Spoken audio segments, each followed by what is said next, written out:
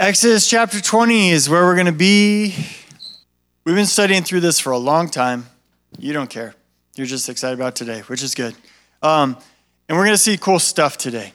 And the analogy or the kind of way I think about this is like when I proposed to my wife, I spent a lot of time preparing and a lot of thought went into it. I bought a certain type of ring. It was like the shape she wanted because that's a big thing, right? And it was the color she wanted because if she wants silver and you get gold, you know, if any of you are dating, right? Don't screw that up, right? So sorry, I'm pointing at people I shouldn't have.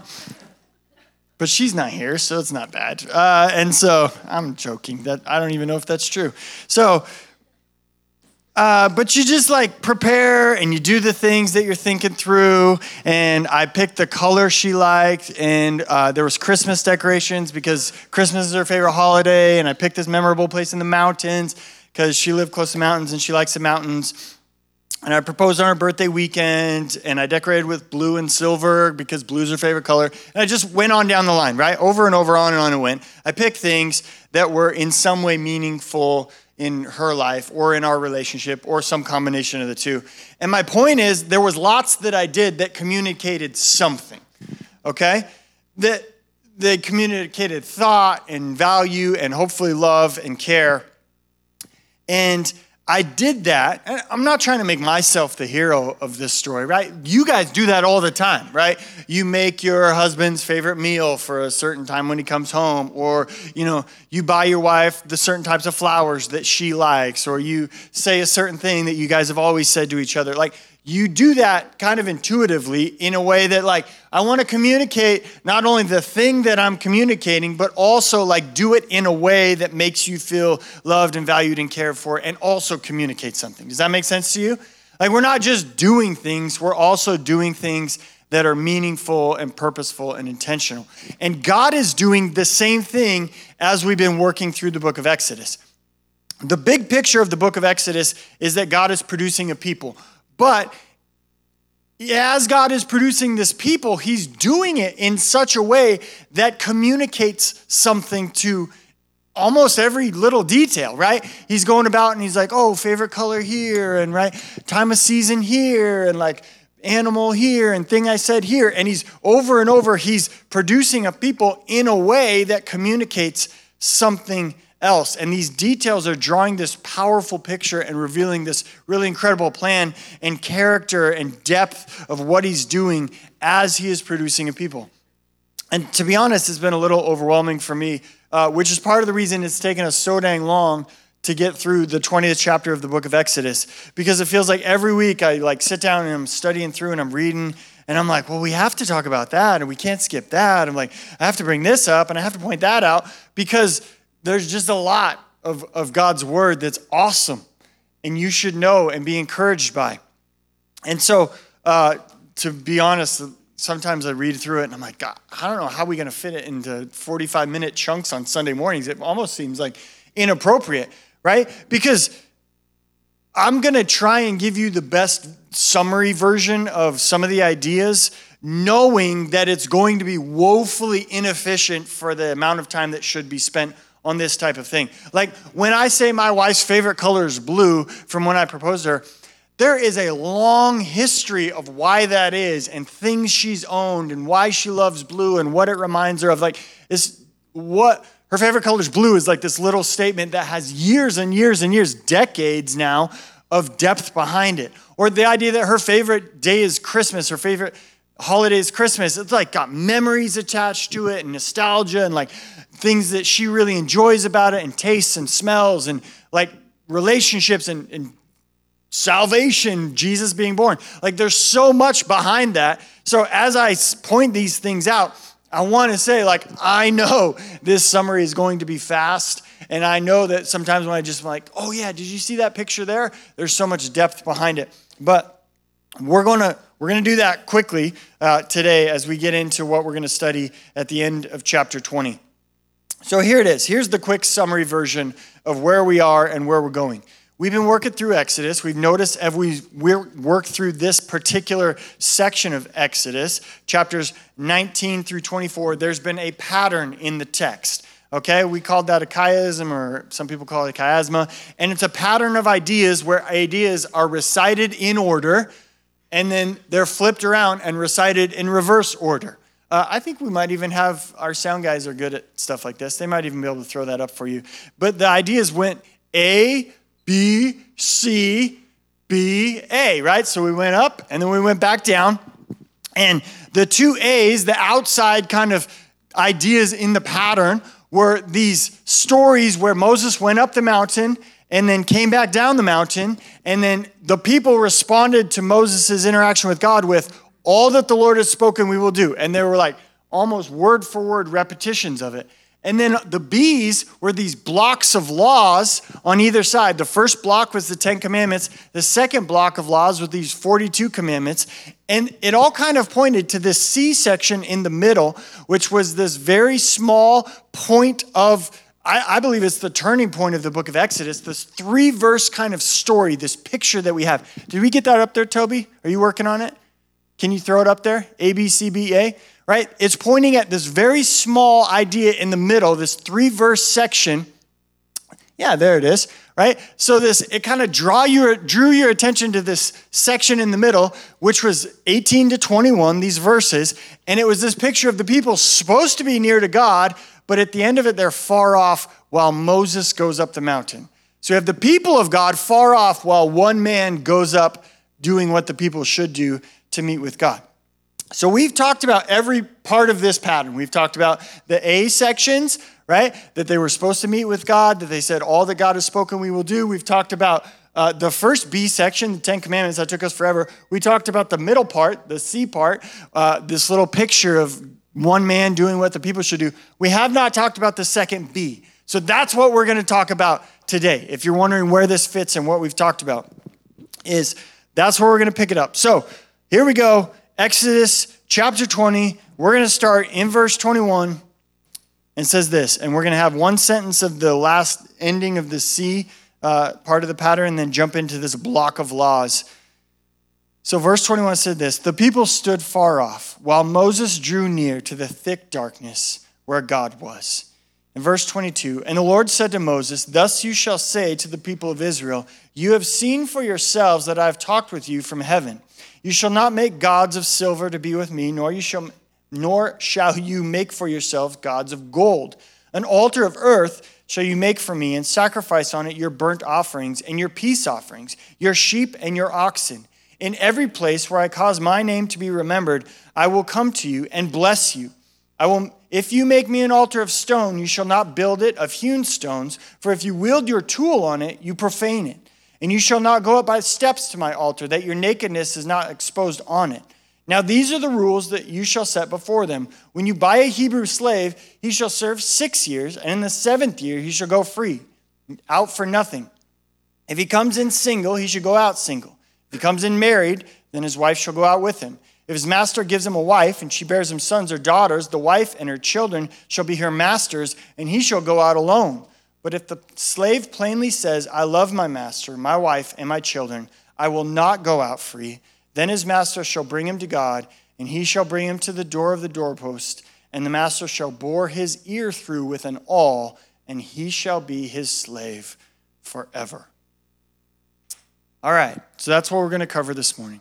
So we go from this little picture, this little middle section that all of the kind of structure of the pattern of the writing draws our attention to, and this image of Moses going up on behalf of the people, and then we jump right back into more laws, okay? And the interesting thing is that the first 2 laws in this second block of laws, in the second B section, those first 2 laws are pretty interesting, and how God introduces those laws are pretty interesting. So we're going to talk about this morning. It's maybe not the most breathtaking thing you've ever read in your Bible. You're like, okay, draw his ear through with an awl. Okay, sounds cool, right? But I think if we talk about it and think through it a little bit, we can get there. So here we go. God introduces this second block of laws in a unique way. If you remember when God introduced the first block of laws, that's fine, in the 10 Commandments, he said, you have seen for yourselves what I did for the Egyptians. You saw how I brought you out of Egypt. And so there was this very clear drawing of connection between that first block of laws and how God was bringing them out of Egypt, out of the land of slavery, out of how they had been living, this culture that they had been immersed in that was creating slavery and idolatry and ungodliness. But now he gives you a very different reasoning for the second block of laws. He starts it the same way. He says, you have seen for yourselves, but then he says this, that I have talked with you from heaven. Look at the end of verse 22, right? So the first block of laws was very much about coming out of Egypt, and now this second block of laws is based on this presumption, or not presumption, but this experience that they just had of God actually speaking to them. Okay? So the backdrop that we are working with here is God speaking to his people. Do you see that in verse 22? Everybody look at your Bible right now. Verse 22. Thus you shall say to the people of Israel, you have seen for yourselves that I talked with you from heaven. So that's the backdrop, right? If we were, this is the background of what's going on. I said things to you. I communicated to you. I desire to connect with you. This is not a God who's like, hey, do what I said. All right, I'm out. Now I'm just going to be judging you from afar. He's like, no, I'm speaking with you. I'm connecting with you. I'm interacting with you as my people. There's communication going on here. So then there's these two components of this connection, okay? The speaking with the people is connected to the very first law afterwards. And what is it? It's not an idol. It's not a statue. It's not an image. It's not gold. It's not silver. It's an altar. Do you see that connection? Right? God's like, you saw how I spoke to you. And people are like, yeah, let's connect with God. Let's speak to God. Let's hear from God. And then how would you go about doing that? Well, if you were pagan or if you were back in the day, you'd be like, we need to connect with God. Let's get some silver. Let's get some gold. Let's make a statue. And God's like, nope, not how we're doing it. I am going to connect with you. It's not going to involve statues. It's not going to involve silver. It's not going to involve gold. It's not going to involve fancy jewelry or precious stones or any of the things that the people around you connect with God or find meaning in their life with. It's going to involve an altar. And look what he says, verse 23. You shall not make gods of silver or gold to be with me, nor shall you make for yourselves gods of gold. Verse 24, an altar of earth you shall make for me. And sacrifice on it your burnt offerings and your peace offerings, your sheep and your oxen. In every place where I cause my name to be remembered, I will come to you and bless you. If you make me an altar of stone, you shall not build it of hewn stones, for if you wield your tool on it, you profane it. And you shall go up not by steps to my altar, that your nakedness be not exposed on it. So these two ideas of God speaking and coming to God by means of an altar are now tied together and connected. Like the speaking God desires to be communicated with and connected to, not by statues or fanciness or riches, but by an altar. And we'll talk about the significance of that in a moment. But what God does here then, after he says, we're gonna start with laws about altars, is he says, and there's two things you should do and not do with my altars. In verse 25, he warns against building an altar out of hewn stones. Okay, so this is an altar out of stones that you cut. And more specifically, probably cut in a certain way and decorated in a certain way. He doesn't want any carving done on this altar. Okay, God doesn't want any embellishments or design features. He actually says, I don't want you to work on it at all. If you put any work into it at all, he says, if you touch it with your tool, you will profane it. Profanity. It's like an F word to me. I don't want you to touch it with your tool. Look at the end of verse 25. If you wield your tool on it, you profane it. If you make an image that you choose, you profane it. If you decorate it how you like it and symbolize it in the way you want it to be symbolized, then you profane it. It's no longer acceptable to me. I don't want that at all. In fact, it seems really important to God that the altar is not a work of the people's hands in any way whatsoever. to build an altar, which was the work of our hands, would then be profanity to God. It's a pretty strong word choice here, right? You should do that. When you read through it, you're like, profanity? Why are you so fired up about this, God? What is God actually upset about? Why is he using those really strong words, right? To make the altar fancy and in the way you want it to look would be profanity in a worship and communication with God. And then the second thing is, in verse 26, he says, don't make it too big. Don't make it too big. It doesn't need steps, doesn't need an escalator, right? It doesn't need to be visible from a great distance. We're not in Texas here. It doesn't need to be ridiculously, excessively sized, okay?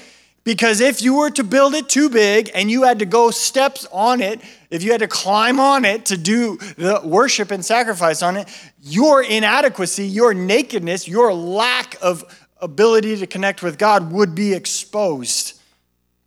So there's a couple ideas here. Don't make it too big. And what goes on the altar needs to be acceptable to me, and you are not that. So these ideas are the exact opposite of the things one would expect when you're trying to build a religious structure or something that is symbolic and holy and sacred and is intended to connect with God. We really like fancy and luxurious things, don't we?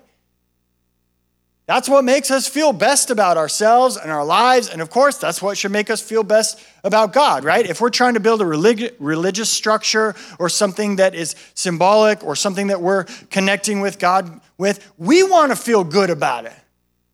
So let's make it big. Let's make it fancy. Let's make it detailed, right? That's all the religious buildings you see. That's kind of how we should do it like this, and we should make it like this, and it should be that kind of way. We want to feel good about the way we worship. And God here describes something completely different. He describes every altar that he wants built as a place where his name is remembered, and it's incredibly ordinary.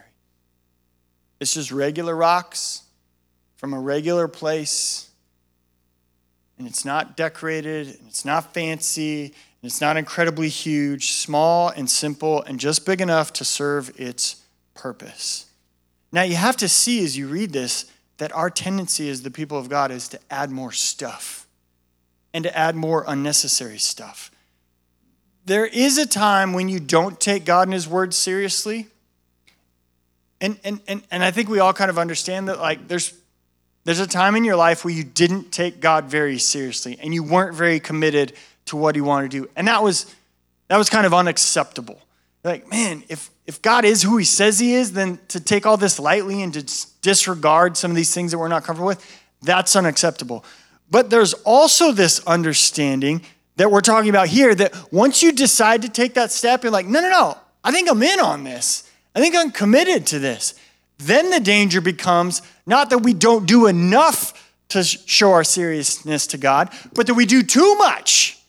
We add too much complication to it. We add too many layers of complexity. We make it too much of the things that God did not want. And there's a danger, and it's a bit of a blind spot for the people of God, right? Because like I said, we see clearly the people who, in our eyes, and this would be a very judgy way to say this, so I wouldn't say this to people, but I think just for the purpose of you understanding what I'm talking about, we see clearly the people who are like, probably could do more, not doing enough. But we're usually not very in tune with the idea of our hearts adding too much or putting too much, like wielding too much tools on the thing and like making it too much in our image. Right? Making it too much, making the worship of God look too much like we're comfortable with. Well, I like it like this, and this is what I would do. And if we could have it our way, we'd have this over here and that over here, and it'd look like this, and be built out of this, and work at this time, and last for this time because I got to get to football. And, we start doing our things where we want it to look like we're comfortable with. And I think it's good for the people of God to know that about themselves. Because what happens? Right? It's happening we just talked about it on our leadership retreat this weekend. People are leaving churches because the altars don't look like they want them to. I would like more decorated. I would like less decorated. I would like higher stones. And so people are just gone. 40 million Americans have stopped going to church in the last 20 years. And it's not just because they're like super liberal. In fact, politically conservative people are leaving churches at twice the rate of politically liberal people right now in our country. Why? Because we're in this place where we want worship to look like we want it to look, and when it doesn't, we're like, oh, I'll go somewhere else or not go anywhere at all. That was a soapbox. Didn't mean to get there. So the two sacrifices that God mentions here as he begins to this block of laws with the law about construction of altars, in verse 24, he says this: build this altar in this way, keep it simple, just functional, so that you can have your burnt offerings and your peace offerings. Now, there's a lot of symbolism in the sacrificial offerings in general, right? This idea of something dying that something else might be atoned for or that might have life. And the people understand this because these people have already come out and sacrificed the Passover lamb that they might be free from slavery. So they get the idea of kind of this like death that leads to life thing happening here. But then specifically for connection with and interaction with God, he mentions here in this very first law, after the Ten Commandments, after this beautiful picture of the one man doing what the whole people of God couldn't, he says burnt offering and peace offering. What are those about? Well, you can do some research in your Bible, but the burnt offering was the most foundational of all the sacrifices. This was the most costly, the most sacrificial. This is where you put a whole animal on the altar, and the whole thing was consumed by fire. You just burnt the whole thing, right? This bull, it's worth a lot. We're just going to put it on the fire and offer it to God, and it's all gone. We're not saving part of it. It's all going to go up in flames to God. The whole thing is offered on the altar as a sacrifice to God. Now, that was different than a peace offering. In the peace offering, only part of the animal was burned. Okay? So the rest of the animal was then cooked, barbecued, right? Church potlucks go way back further than you think, right? So this was then spread throughout the community as a party. So we would burn part of it, we would give our thanks to God, but then the rest of it would be cooked and shared as a community feast. The peace offering, or literally the Jewish word is shalom, right? The shalom offering, and the Jewish word shalom is kind of like peace in our American, but it's way more deep than that, actually, right? It's compared to our definition of peace, which is pretty shallow. Shalom is wholeness and harmony. And when we talk about peace, we think about the absence of conflict in English. We're like, oh, peace is like, my kids just stop fighting so I can have some peace, right? But shalom is this idea is not just the absence of conflict, but the presence of intentional relational harmony. So it's not that your kids just stop fighting. Like, you have an iPad, and you have an iPad, and you have an iPad, and everybody shut up, right? But it's like if your kids were like hugging and like working together on something, and they're like, we just love each other, you'd be like, right? I have small kids, so all my analogies have small kids in them. But that is completely different than just like, stop arguing. It's like relational harmony and unity. So that's the peace offering, the shalom offering. So you have a party with the meal that is produced by this animal. You bring community together intentionally and engage as we all receive a part of the animal that was sacrificed. So if you were offering a peace offering, you would invite people like it was a community event. This would be like a feast, a festival. I'd be like, I'm doing a peace offering. And people would be like, sign me up, I'm coming. And come over on Tuesday, we're going to offer a peace offering, and then we're going to feast, and everybody's going to get some. So where the burnt offering is completely consumed as an offering to God, the peace offering is distributed among the people so that everyone receives from the animal that gave its life, and in that way it draws these people together. So think of the pictures here. We have this little story at the end of chapter 20, verses 18 to 21, of this one man going up to the Father on behalf of the people of God. And that imagery is very clear as the people stand afar off and the one man draws near. And then God clearly wants to speak to and connect with his people in this way. And the first thing he starts doing is he starts talking about altars. And then he starts talking about burnt offerings and peace offerings that will be made on that altar, and how we build an altar so one animal can be consumed as an offering to God in a burnt offering. And then also how one animal can give its life as a celebration of shalom and relational harmony for the gathered community. And its death, just like the Passover lamb, will be spread among the people that all may have joy and partake in its life-giving death. You think that imagery is on accident? You think God was just like, I don't know, I got to put a law about altars somewhere? Or is it immediately after the picture of the one man going up to God on behalf of the people of God who are far off, that God's like, no, here's where the altar laws go. Right here. I want the first thing you know about this. And so God is producing a people in the book of Exodus, yes, but he's doing it in such a way that communicates something. He's working with patterns and images and stories and symbolism that sparks memories and connections in his people and peace and revealing of his plan. And he's reminding them, I'm trying to communicate with you. And this like smells like Jesus in so many ways, right? Like the idea that it's like completely consumed in a burnt offering that we might be acceptable to God. Or that we share in the life-giving peace offering, right? That part of his body was completely consumed, but part of it was spread throughout everybody. We do the communion thing all the time as a church. It's like, this is the body of Christ spread among all of us, that we might be drawn together in unity. It probably has your mind spinning a little bit, and that's okay, and it's probably a little bit intentional. There's so much to be understood here.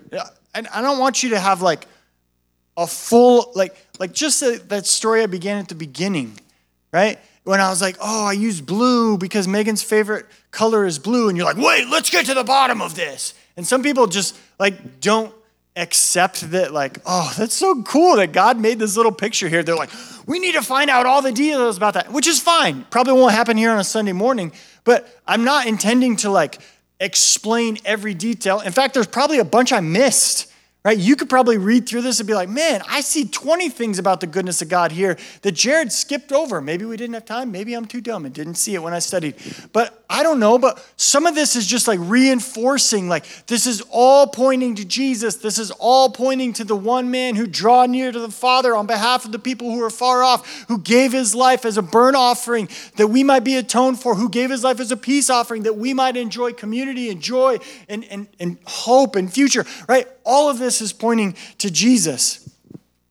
And then he does this weird thing, right? It's all this cool, like sacrificial communication, like altars, like don't add too much complexity to it. I don't want it to look like you want it to look like, I want it to look like, I want it to look like. And then he goes, chapter 21, verse 1, slaves.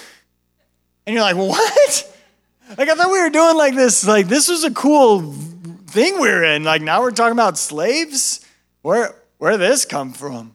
And we just take a hard left and we're like, okay, I guess we're doing a law about slaves now. What's this about? Look at chapter 21, verse 1. Now these are the rules you shall set before them. Verse 2, when you buy a Hebrew slave, he shall serve 6 years, and the seventh he shall go free for nothing.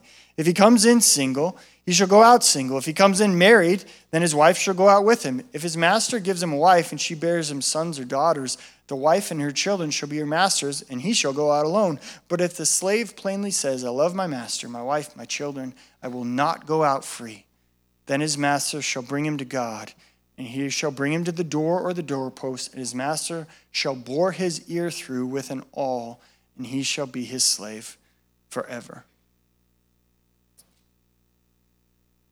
Now, I get that in America, at our time and place, this idea of slavery is rightfully very painful to talk about.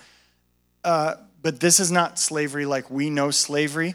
And I don't want to get super hung up on that right now because I think there are good answers for like what's going on here with slavery and things like that.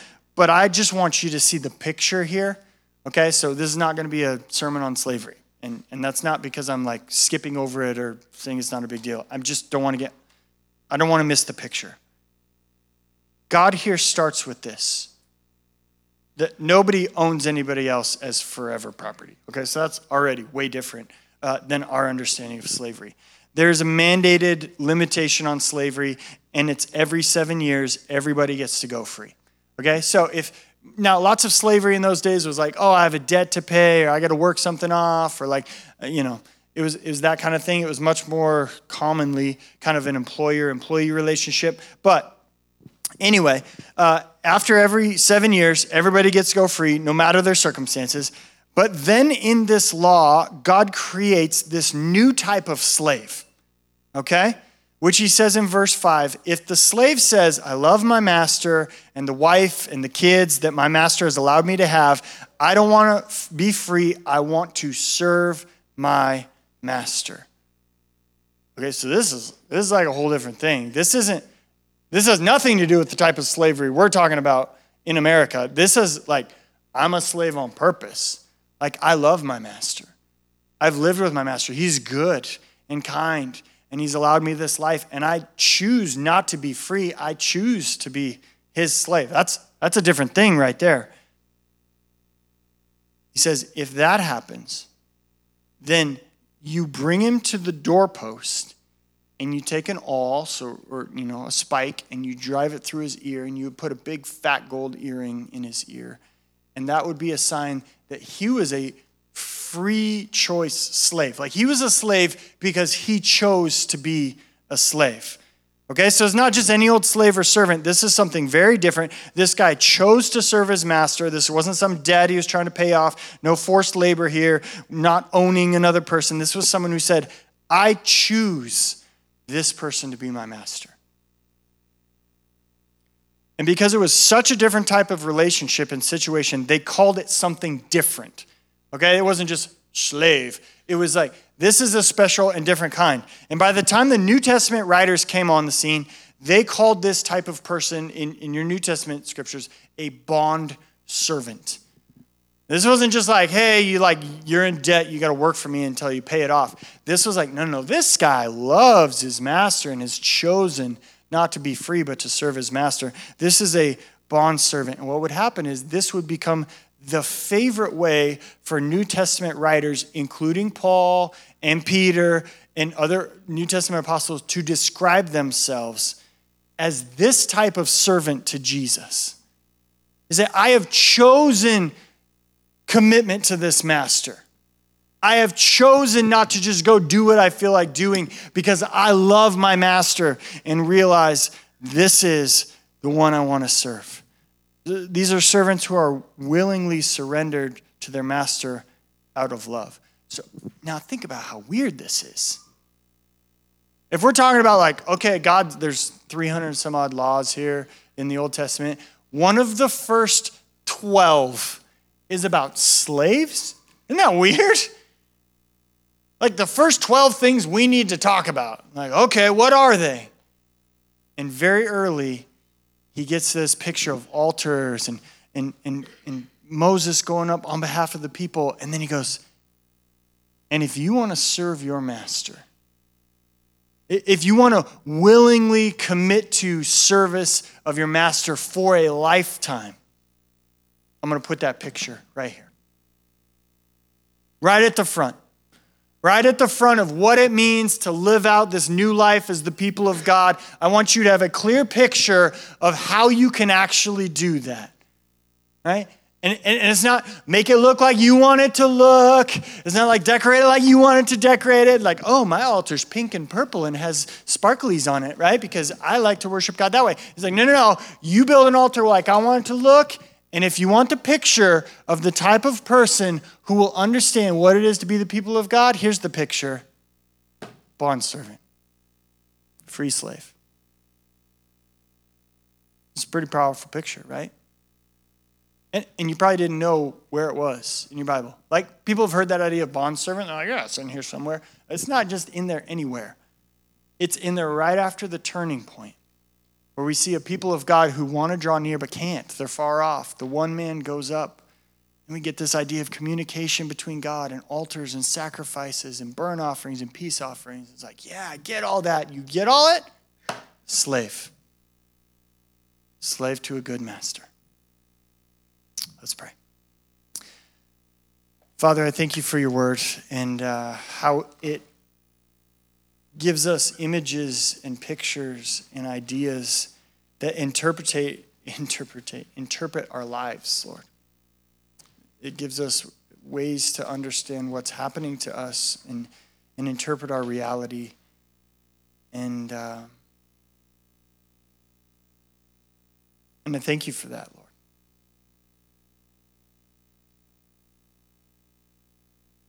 Lord, I think that it's pretty clear from what we read this morning, you're a good master.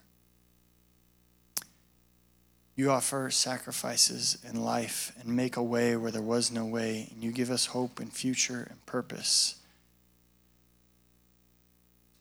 And maybe there's some people who came this morning who have never thought about the idea of completely surrendering to you for their entire lives.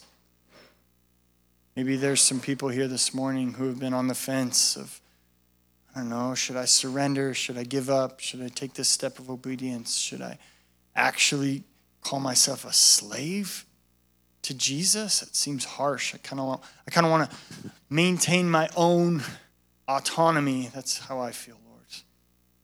And yet I know the right response is to give it all up for you because you're good